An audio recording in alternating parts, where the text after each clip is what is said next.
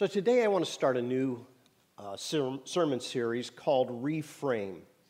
And over the next several weeks, I want to talk about changing perspectives. You know, part of the art of living well is to look at things from different perspectives. Many times we get locked in, we kind of look through a peephole, and we refuse to see the bigger picture. But sometimes that bigger picture will help us to see how other people see life.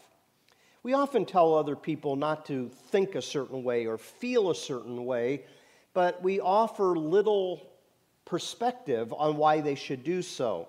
And sometimes the advice that we can give can be counterproductive unless we help each other be able to reframe how we look at life.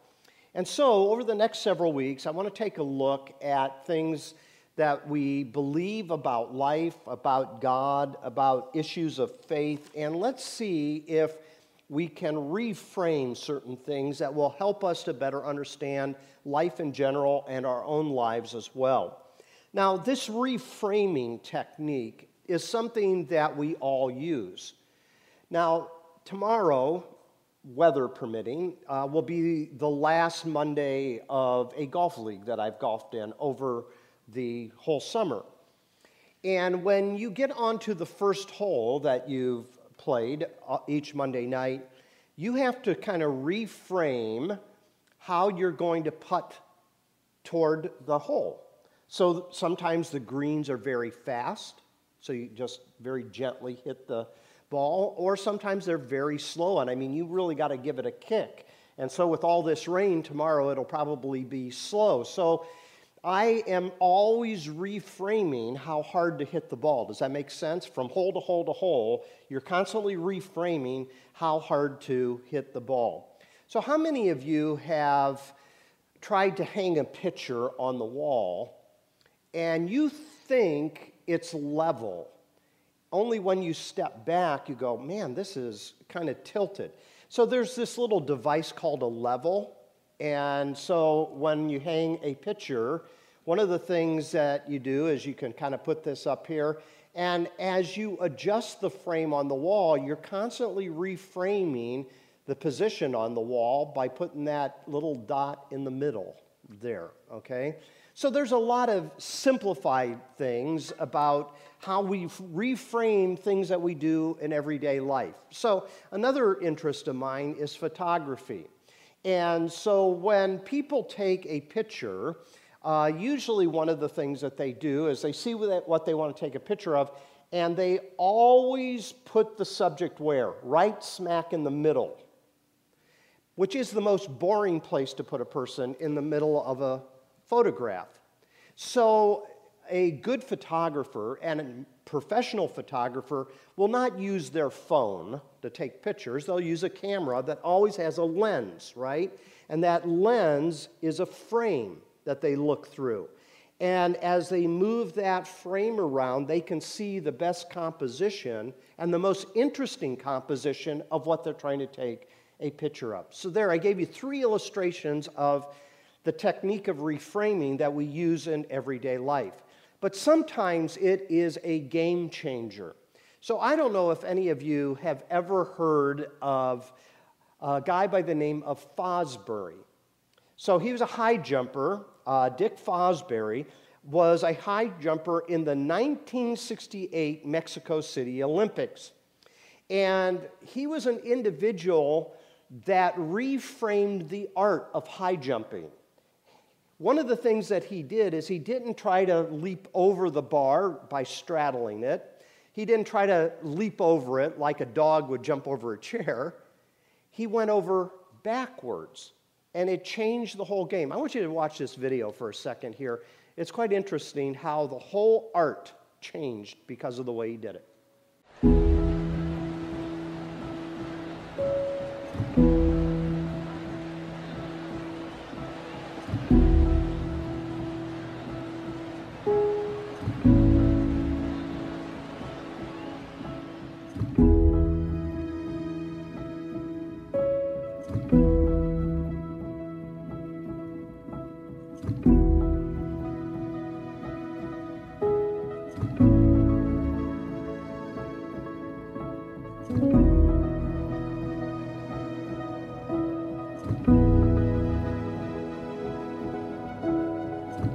that's just Fosbury. Just pay no attention to him because he's just unique and an oddball.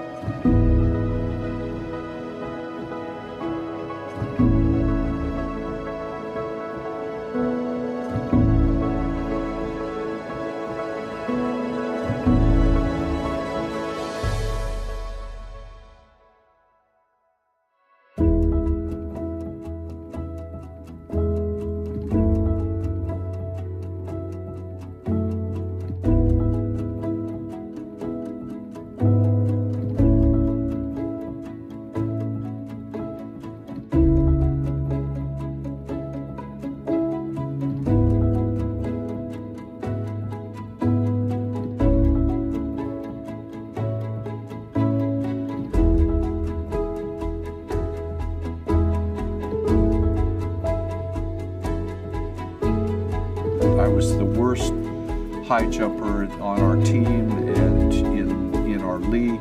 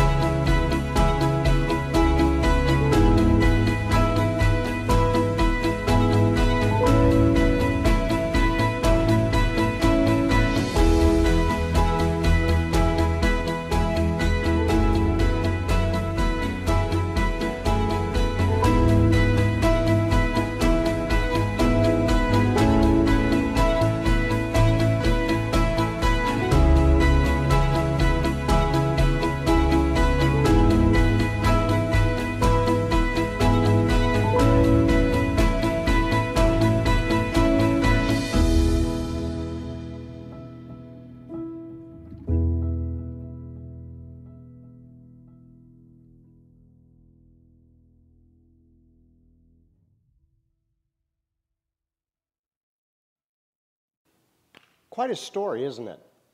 The Fosbury flop.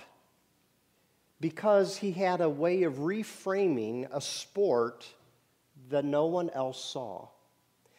And so today, what we want to do is talk about the art of reframing. And I got 3 quick points that I want to make this morning. Number 1, it's a part of life. Number 2, it's a part of the Bible. And number 3, it's a part of wisdom, okay? So I've already given you some examples of the fact that it is a part of life. I've showed you through a level. I've mimicked a lens of a camera. You know, when you think about your journey through life, my journey through life, we do not stay the same. We are constantly changing. And because we are constantly changing through the seasons of life, we are always reframing our perspectives many times over. And usually it starts out with simplicity, and then it moves to complexity, and then it moves to perplexity, because there's some things that we can't figure out. And then we somehow come to some harmony with the fact that we have a new way of looking at something, and it's okay that we don't understand all of it. And we have this kind of inward, okay, I'm fine with that. I'm good with that. And then all of a sudden we start all over again because maybe we have another experience, or maybe we go through a hardship, or maybe there's some challenges that force us to go through the reframing process all over again. You know, faith is following the path of reframing. So what you do as you go through the seasons of your life, and as you age, and as you get older, and as you reframe what your needs are in life as you get older, Your faith is the same way. It takes the same journey. We take our faith into tomorrow, a place that we cannot see. That's why it's called faith, right? Because we're moving into a part of life that we don't know what's next. And faith is not about repeating things that we are certain about. Faith is about a journey, and as we move forward, it involves not only reframing, sometimes it involves transposing and reimagining something, just like we saw Dick Fosbury did with the art of the high jump.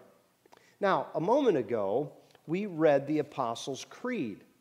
And we have done that a number of times on Sunday mornings because it's a nice summarization of a lot of the teachings of the church that have come down through the centuries. However, even though it is named as the Apostles' Creed, it wasn't written during the days of the apostles. It was written in the 3rd and 4th century, which is a number of years later, decades later. Why? Why did they feel the need to come up with this creed that is used within worship settings and stuff? Well, to understand that, you have to understand what they were going through during that period of time. As they faced certain teachings by certain people that they hadn't heard before and that they were a bit afraid of, they felt they needed to crystallize and summarize their faith as a way of knowing what they believed. And so they had councils, which is a lot like a conference or a large meeting where they debate certain issues of faith and certain beliefs, and then after all of that, they would determine what they wanted their faith to look like in their day and in their age. And it worked great for them. Here's what happens, though. It's easy to try to set that in stone then. And what I mean by that is they made these creeds born out of intense debate and the need to know what they believed at a point in time that all of a sudden turned into who is in and who is out. That's the danger, is sometimes you begin to believe something and you feel you're the only one that is right about it, and certain people agree with you, and collectively that becomes a denomination or something like that. And we're right and other people are out, and so determining who's in and who's out is the wrong use of the creed because it wasn't meant necessarily to look the same forever and always, right? Because their need in the moment determined what they needed to summarize, but life changes. Our understanding of life changes. These basic beliefs, I think, are pretty transcultural, but at the same time, we have to understand that these, our spiritual ancestors, were giving to us their understanding of God in their time and in their setting and in their context. So the creeds are an expression of trust at their point in time, right? It was never meant to be a test of faith that if you don't agree with all these little points, then you're out. And yet, that's the tendency of human beings, right? So if you don't believe the same thing I do, well, then there's something wrong with you because you know I've got it all figured out, right? No, we're all in the process of reframing life as we go through it. And the creeds are this expression at a point in time of how people saw their life and how they saw God. But I bet if you took a number of church leaders from different denominations and you sat them down in a convention center today and you told them to work out a new creedal statement of what they believed, it would look much different than the Apostles' Creed because of the circumstances and changes over a course of time. But what happens many times is people want to cement their belief system at a particular point in time when it doesn't work any longer. Let me give you an example. So about 21 years ago, there was a book that was written by a pastor here in the United States called The Purpose-Driven Life. Does anybody remember that book? Okay. It was out and became a New York Times bestseller. And there were church campaigns that were governed around the 40 Days of Purpose and all that type of thing. And that book came out in October of 2002, and was translated into 12 languages and was sold around the world. And it had 5 basic points. It says, you were created for God's pleasure, number 1. Second purpose, you were framed for God's family, number 2. Number 3, you were created to become like Christ. And number 4, you were shaped for serving God. And number 5, you were made for a mission. And at the time, people loved this book because it tended to simplify for them what faith was all about. What is our purpose in life? Well, here's 5 big points, okay? And then something happened. What happened was in September of 2001, so a little bit before this book was published, September 11th happened. So today, being September 11th, it is the 21st anniversary of that momentous event that happened at the World Trade Center. And part of the success, I think, of that book was born out of the need of who am I as a Christian, because here were these Muslim terrorists that attacked us, okay? And as they attacked us, it unfortunately led to a couple of wars as well, the Iraqi war and the Afghanistan war that lasted until not too long ago, 20 years. And it seems to me that book was at the right point of time to try to define what it means to be a Christian. Does that make sense? In light of the fact that there was this worldwide jihadist movement that wanted to attack the United States. Well, what happened?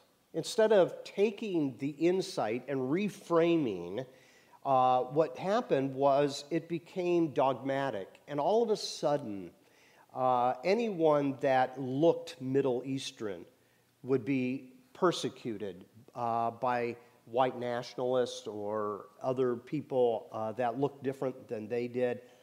And all of a sudden, this simplicity gave rise to complexity, and more importantly, to perplexity. Why would we persecute every Muslim in the whole world? They're not all terrorists, but yet that was kind of the mentality that developed. And so what happened was there was a way of reframing that then became dangerous. Does that make sense? Okay? So now here we are 20 years later, and we need to reframe that again, because there are lovely, lovely individuals that are Muslim. You work with some, you live next to some of them, you are friends with people of different faiths and stuff like that. And so we can't keep operating as maybe we were sucked into back in 2001. Does that make sense? We've got to reframe. We've got to look at life differently. So there is a need to constantly and consistently move forward.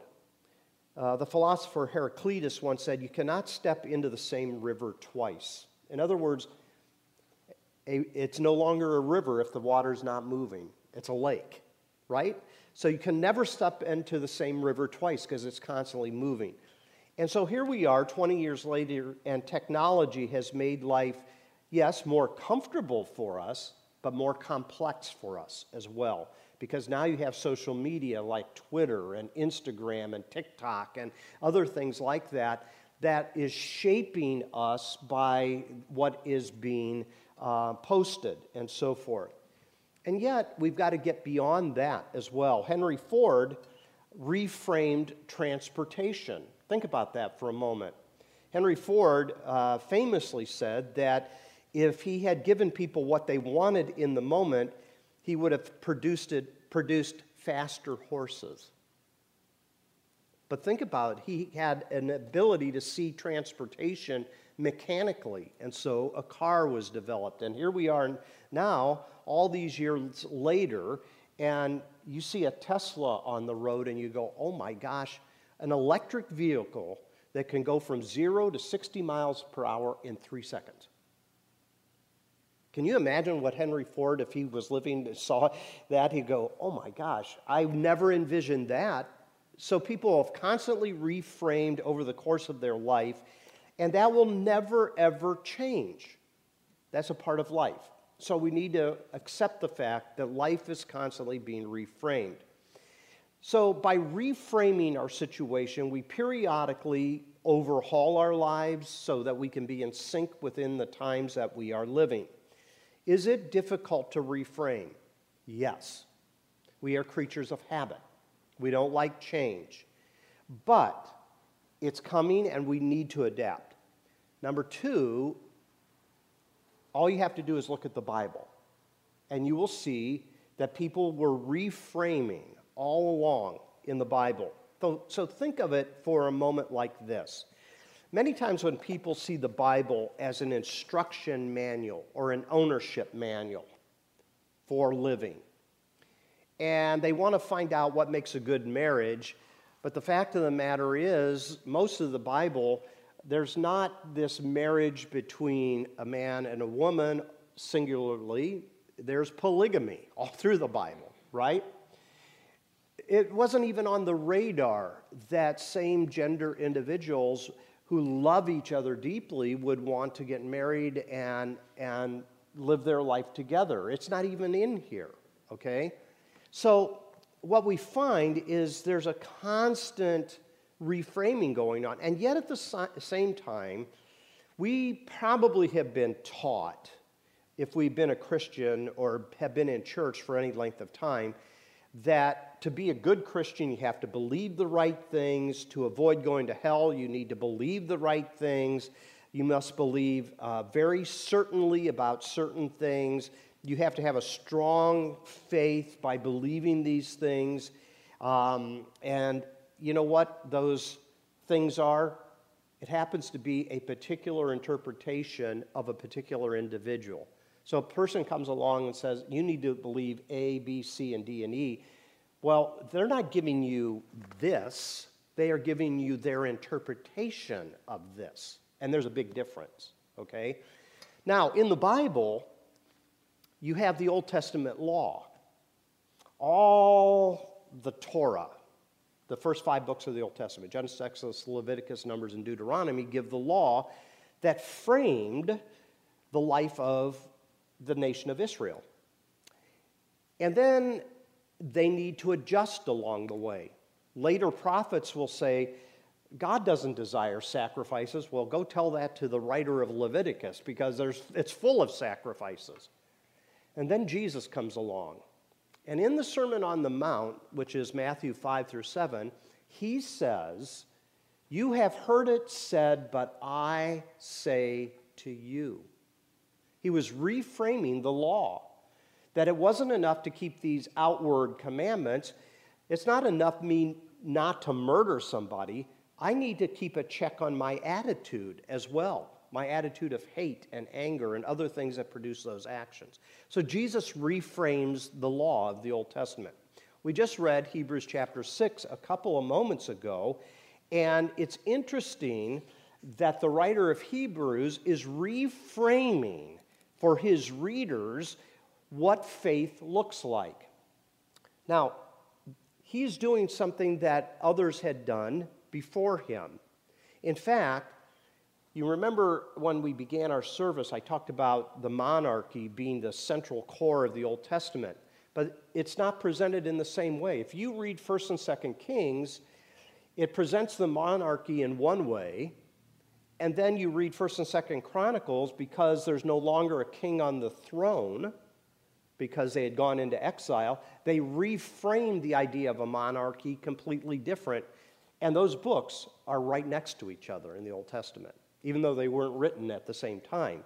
So here's the point. The writer of Hebrews is doing what he had seen happen in the Old Testament. And here's what he does. He reframes for his audience what faith looks like for them in their day and age. So we might summarize and paraphrase that passage that I read earlier this way. Move beyond the elementary teachings about Christ. Start moving on. Become more mature by not continually focusing on repentance from your sins, and by not going on and on about faith in God, and by not getting distracted by religious rituals, and by not becoming obsessed with laying on of hands for people on people for ordination, and by not dividing over arguments concerning the resurrection and not preaching eternal judgment. It is God's will that you do these things, and if you do so, you will begin to move forward. That's a pretty good paraphrase. In other words, that's where you started, but it's not where you end up. You continually evaluate that, and you move on to deeper levels of love, because that's the bottom line that he's going to talk about toward the end of the book of Hebrews. Third point, reframing is not only a part of the Bible, it's a part of wisdom as well. So I read also at the very beginning of the service Proverbs chapter 1, verses 1 through 7. The whole book of Proverbs is talking about how to cultivate wisdom. And this wisdom is an art. It's an art. It's not a science. It is an art. Let me show you what I mean here. So in Proverbs 26, verses 4 and 5, you have this. Okay? It reads this.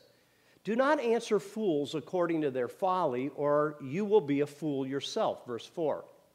Answer fools according to their folly, or they will be wise in their own eyes. Verse 5. Saying the exact opposite. Okay? Okay, make up your mind. Which is right? Is it number 1, don't answer fools, or number 2, answer fools? It depends. That's the point.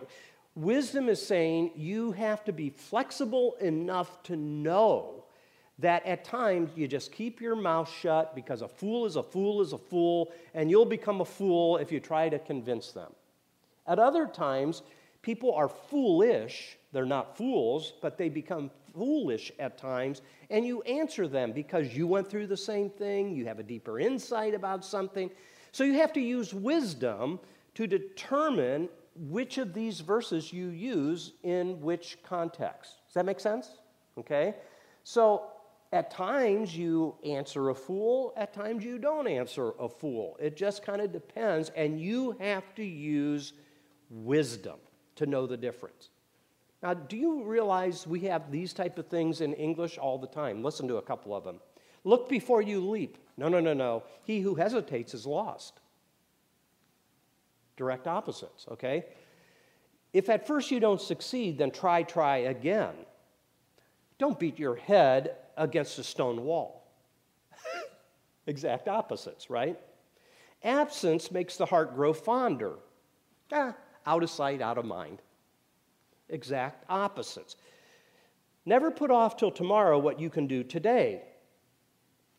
Don't cross the bridge until you come to it. We have all kinds of these type of sayings. So which is right? They're both right. You have to determine which one to use based upon the wisdom of the moment. So all I'm trying to say is at times we have to shift our framing. And that's a good example through this picture here. Okay. So there is a principle in photography called the rule of thirds. So there's 3 sections. 1, 2, 3 horizontally, 1, 2, 3 vertically. Professional photographers say if you want to capture the beauty of a photograph, you always put your subject at the crossing point in one of these sections of thirds. So if you took that lady and her dog and you placed her right in the middle, it would be a photograph that's okay. But because the photographer reframed it over to the rule of thirds, that point, so you have 4 points there where her back is, above it, to the right, to the right. If you put that subject at any one of those 4 spots, the photograph will come alive. Something for you to consider when you take a photograph. Use the rule of thirds. So now, having said that, a photographer might take a picture of this woman and her dog at the Grand Canyon using all 4 points, right? Because that's the way life is. You see life from different perspectives.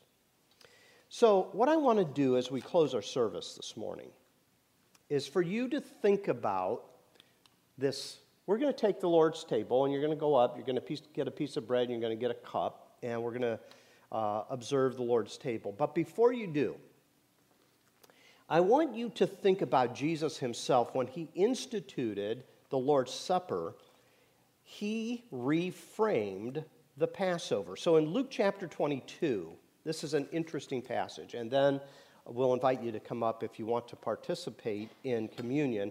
We'll invite you to come up and take the bread and the cup and hold it, and then we'll eat and drink together. So listen to this, Luke chapter 22, beginning of verse 7.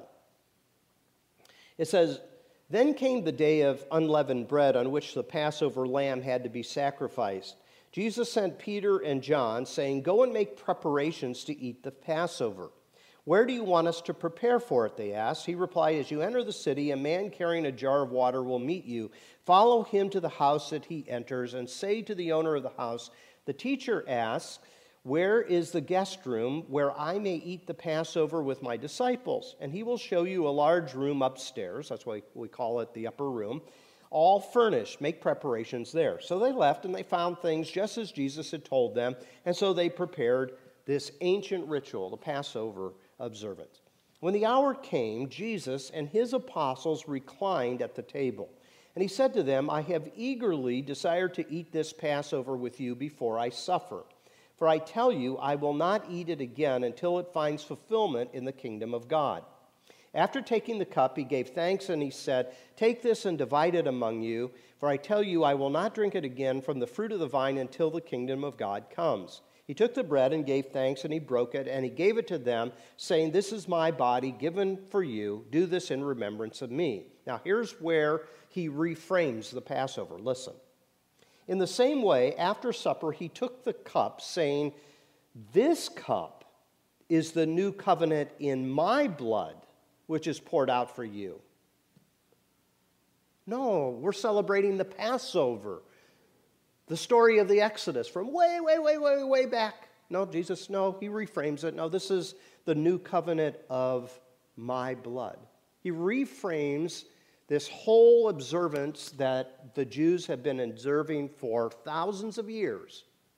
And he says, no, this cup is going to represent my life and my death. And drink in remembrance of me. You know what Jesus was saying through that reframing? He is the ultimate Passover lamb. All those Passover lambs from the Old Testament that symbolized the great deliverance of Israel out of Egypt comes to its apex in the person of Jesus, who is the Passover lamb.